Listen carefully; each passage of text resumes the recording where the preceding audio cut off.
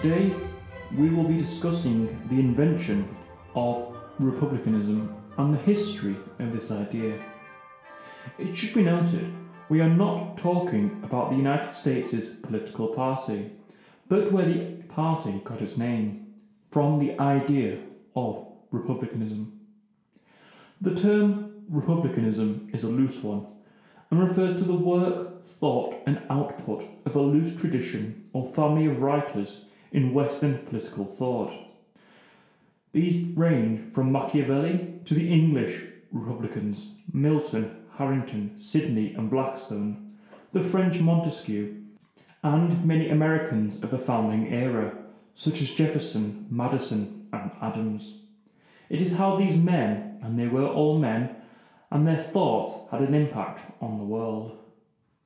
These writers in this tradition emphasize many common ideas and concerns, such as the importance of civic virtue and political participation, the dangers of corruption, the benefits of a mixed constitution and the rule of law, and it is characteristic of their rhetorical style to refer to classical examples, from Cicero and the Latin historians especially, to present their arguments. Republicanism centres on citizenship in a state organised as a republic, under which the people hold popular sovereignty. Many countries are republics in the sense that they are not monarchies, but I would argue that places such as the United Kingdom, Netherlands, Denmark, Spain are more republican than autocratic republics. It should be noted, furthermore, that a republic does not automatically mean democracy. In the late 18th century, there was a convergence between the meaning of democracy and republicanism. The original meaning of republicanism was for a system that replaces or accompanies inherited rule. There is an emphasis on liberty and a rejection of corruption. The French and American revolutions were not democratic revolutions, but republican revolutions. This meant the rejection of inherited elites, aristocracies, corruption, and the rule of the people. Though ironically, many republicans were distrusting of the people, with many believing in a sort of egalitarian oligarchy ruling the country, rather than the masses. Though conceptually separate from democracy, republicans said that the key principles of rule are by consent of the governed and sovereignty of the people. Republicanism said that kings and aristocracies and other inherited rulers were not real rulers, but rather the people were. How this manifested into the rule of the people was an issue for democracies. Republicanism was not the method of determining this. And to clarify further, nowadays the term democracy refers to a government chosen by the people, while republic refers to representative democracy with an elected head rather than a monarchy. But a Britain with an elected head may very well be more of a classical republican model than many so-called republics, though that still doesn't mean a constitutional monarchy is a good idea. There are three strands of republicanism in history: classical, Renaissance, and Enlightenment. Indeed, it might be argued that each strand of republican thought coincides with the golden age of Western civilization. Perhaps a reinvigoration of republicanism is today needed in modern-day politics, even if republican ideas tended to result in lots of bloodshed. The first examples of republicanism in the West was in first ancient Greece and then ancient Rome. In ancient Greece, several philosophers and historians analysed and described elements we would now call classical republicanism. There is no firm definition by the Greeks of what we now call republicanism, but most of the essential features of the modern definition are present in the works of Plato, Aristotle, and Polybius. These are the theories of mixed government and of civic virtue. In Plato's The Republic, he places a great deal of emphasis on the importance of civic virtue, together with personal virtue on the part of the ideal ruler. A number of ancient Greek city-states, such as Athens and Sparta, have been classified as classical republics, as they had extensive participation by citizens in decision-making, but they fitted the ideal of a direct democracy far more than a classical republic. It should be noted it was only the citizens who were supposed to follow this ideal, not the many slaves or free peoples who were not yet citizens. Following ancient Greece was, of course, Rome. The Roman kingdom was a period of Roman government from 753 BC to 509 BC. This was an absolute monarchy founded by legendary twins Romulus and Remus. The story goes that Romulus, after defeating Remus, built Rome on Palatine Hill and created a Roman Senate of 100 men who were seen as men of virtue.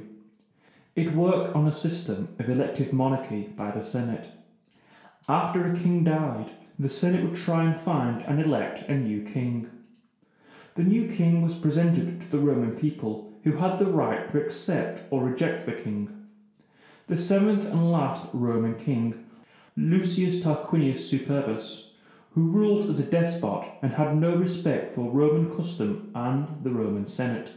Tarquinius was deposed and sent into exile by 4 men. 2 of these men, Lucius Junius Brutus and Lucius Tarquinius Collatinus, became Rome's very first consuls and established the Roman Republic. The Roman Republic existed for almost 500 years. The experience under Tarquinius gave Romans a fear of tyranny and the use of the title of king, meaning the Romans often looked down on Hellenistic and Oriental civilizations that used the title King of Kings, and they prided themselves on their republican ideals and moral virtues. The title Rex was meant as a derogatory term in Latin during the end of the Republic. Any Roman who proclaimed himself king would be immediately killed. One of these examples was Julius Caesar, whom the Senate suspected of trying to make himself the king of Rome, after they had witnessed Mark Antony trying to crown him. This event led to the assassination by Brutus and Cassius. It would be this experience, more than any other, which would be the foundation myth of the ideal of republicanism. Of course, the Roman Republic was not a democracy, but a republic. 2 different things. In the beginning of the Republic, the concentration of authority rested with the Senate and the executive magistrates, chief amongst whom were the 2 consuls. Over the course of the Republic's history, however, the lesser citizens demanded and received greater power via the addition of further magistrates and assemblies. What made the Roman Republic such an ideal for Enlightenment and Renaissance thinkers? Well, there was no king, but a separation of power. A republic was any stable, well-governed political community. Both Plato and Aristotle identified 3 forms of government: democracy, aristocracy, and monarchy. First Plato, Aristotle, and then Polybius and Cicero held the ideal that a republic is a mixture of these 3 forms of government. And it was this that made Rome a republic. The Roman Republic had a senate and consuls and an aristocracy and the plebs who held limited power. It was this ideal of Rome that kept Western civilization together over the next 1,000 years or so. The Renaissance was a cultural and intellectual movement peaking during the 15th and 16th centuries. Its chief features was a heightened interest to near obsession and regurgitation of classical learning and culture, much of which had gone into eclipse during the Middle Ages. The Renaissance, first flowering in Italy and spreading to much of Western Europe, naturally led to an interest in republican ideals, as both ancient and civilizations featured this ideal. The interest in republicanism was one of the first things to come back into vogue amongst the newly emerging intellectuals and thinkers of the time. The republics of the Renaissance were generally small and wealthy trading states, including the likes of Florence, Genoa, and Venice. Building upon concepts of medieval feudalism, Renaissance scholars used the history of the ancient world to advance their view of an ideal government. Thus, the republicanism developed during the Renaissance became heavily indebted to classical republicanism because it relied on classical models. In this period, republican states had in common a mixed government and the notion that virtue and the common good were central to good government. The Renaissance writers did not see the republican model as universally applicable, with most thinking it could only be successful in very small and highly urbanized city-states. The republican ideal spread most importantly to the Dutch Republic, following its secession of Spanish rule. The Dutch Republic was the most famous and most powerful republic of its time, with its global trade, separation of power, and tolerance of intellectuals and artists leading to its golden age. Scholars like Descartes, Locke, Spinoza all took refuge, while Hobbes had his books printed in the Netherlands. Painters like Vermeer and Rembrandt flourished due to the more open regime. The Dutch Republic, founded on republican ideals, was a key influence for the later American experiment, though it's not perfect. James Madison later criticised the Dutch Republic for, quote, imbecility in the government, discord amongst the provinces, foreign influence and indignities, a precarious existence in peace, and peculiar calamities from war. Close quotes. The slip between what the Renaissance was and the Enlightenment worlds isn't too easy a distinction. But while the Renaissance was the focus on the classical world, the Enlightenment was the focus on reason, liberty, progress, tolerance, fraternity, constitutional government, and the separation of church and state, with French scholars especially focusing on absolute monarchy. The dating of the Enlightenment depends on who you ask. Ask the French, and they will go with when it started in France. But being English, I'll go with the start of the Enlightenment in England, which actually then spread to France. John Milton was an important thinker, and expressing his views in political tracts as well as through poetry and prose.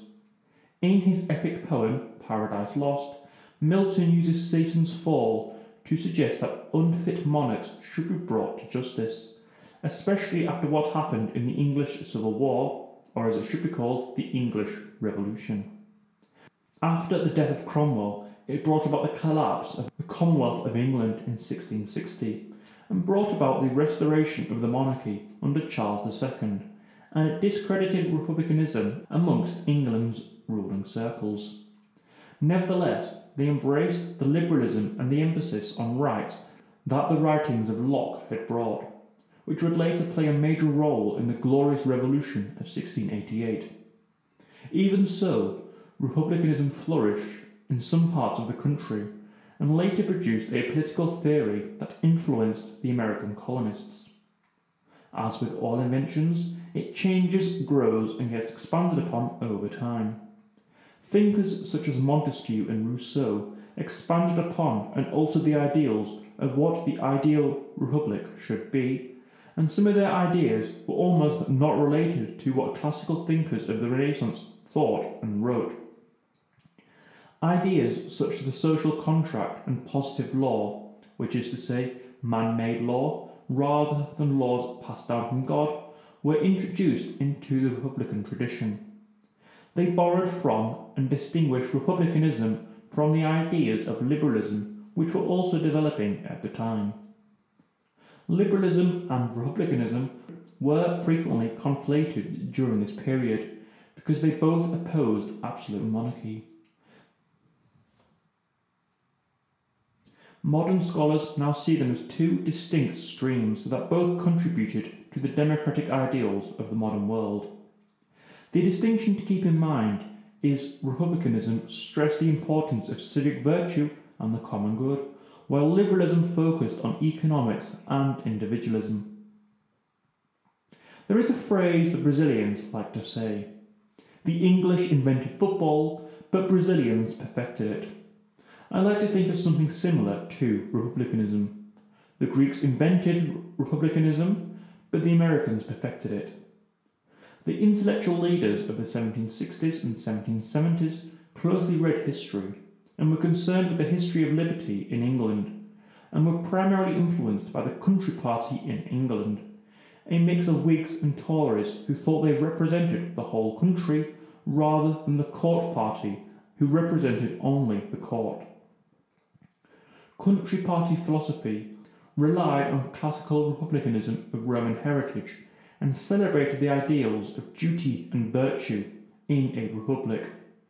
It drew on ancient Greek and Roman republican ideals. This approach produced a political ideology Americans would take as their own, which was widespread in colonial America by 1775, as Robert Kelly states, quote, "Republicanism was the distinctive political consciousness of the entire revolutionary generation." Close quotes. J.G.A. Pocock explained the intellectual sources in America, quote, "American republicanism was centered on limiting corruption and greed, with virtue being one of the utmost importance for citizens and representatives. A virtuous citizen was one who ignored military compensation and made a commitment to resist and eradicate corruption." Close quotes. The idea of republicanism was the key feature of the American Revolution and War for Independence. Overriding any specific dislike of monarchy, it was more about representing the virtues of the people. That being said, they still didn't like the king. It was as much to do with corruption and mismanagement and tyranny that caused the initial waves of resent.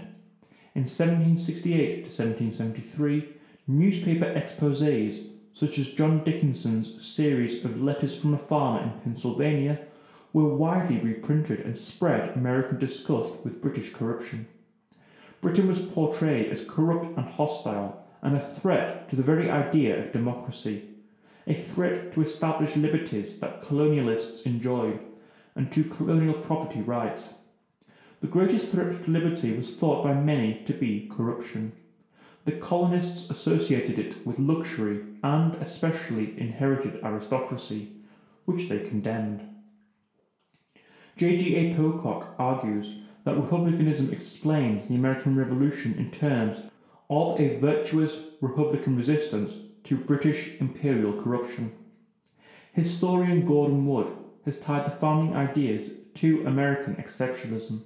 He said, quote, "Our beliefs in liberty, equality, constitutionalism, and the well-being of ordinary people came out of the revolutionary era. So too did our idea that we Americans are a special people with a special destiny to lead the world towards liberty and democracy." Americans were the protectors of liberty. They had greater obligation and destiny to assert republican virtue. The American Revolution, of course, led to the intellectual and political belief behind the French Revolution, the daddy of all revolutions. The origins and reasons for the start of the French Revolution are still being debated, but undoubtedly one of the key reasons is the Enlightenment ideals and the growth of republicanism. With French troops and officers serving on the American side of the American War for Independence, they came back with republican ideals floating through their heads. And when the monarchy was abolished and the king executed, they needed to find a form of government to fill the hole. A republic was the obvious answer, though unlike in America, this was a more dictatorial form of republic. The French Directory, who ran the First French Republic, were distrusting of democracy. Like the American founding fathers, they wanted republicanism because its principles guaranteed liberty, with opposing limited powers offsetting one another. They thought change should only occur slowly and were afraid that a democracy, by which they meant a direct democracy, would allow a majority of voters at any time to trample rights and liberties. They thought this would manifest itself in a rich against poor narrative. The American founding fathers managed to get the balance just about right between all the different strings of a republic, while the French version descended into chaos, dictatorship, and later imploded due to the lack of popular support and the rise of Napoleon. But both French and American governments of the time were specifically wary of not allowing too much popular will, and there is still a divide between a democracy and a republicanism, which many people think has moulded into one thing. Unlike democracy, which is a truly great invention and one we'll be getting onto in a later series, republicanism is not perfect. George Orwell once stated that socialists don't care about the poor, they just hate the rich. For Republicans, one could draw the same parallel.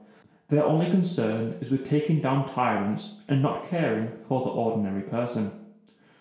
Republicanism is a narrow invention with specific results. It just so happens that those results are two of the most momentous events in Western history, the French and American Revolutions. Republican ideals led to the end of the feudal state, the definitive end of the Middle Ages, and moved us towards the more modern era. The last remnants of true republicanism are in the efforts to abolish the monarchy, mostly in Commonwealth countries. But even a nation like Britain, Canada, or Australia are probably more true to republican ideals than the first French Republic, even with a monarchy. Though the word republicanism is now almost exclusively used as a term to mean one is against the monarch, this may be a small part of the ideal. But in a democracy, where the abolition of the monarchy is just a vote away, it is only a small part. Despite the restoration of the monarchy, to hedge against their bets against any sort of revolution, the British establishment moved over a period of time to fulfil many of these republican ideals. Whilst the British people are nominally subjects of the Crown, in reality they are citizens organised as a constitutional monarchy rather than a republic, but one where the monarchy is subservient to Parliament, and, as we've seen with the recent referenda, a Parliament that is subject to the people's will. Republicanism has been the cornerstone of every single successful democracy in the world, and without its ideals, the idea of a democratic West with the rule of law may very well be a foreign one. We have discussed the difference between democracy and republicanism, and perhaps one of the key issues with today's politics is not in democracy, but with a lack of republicanism. For these reasons, republicanism is listed at number 89 on my list of the greatest inventions of all time.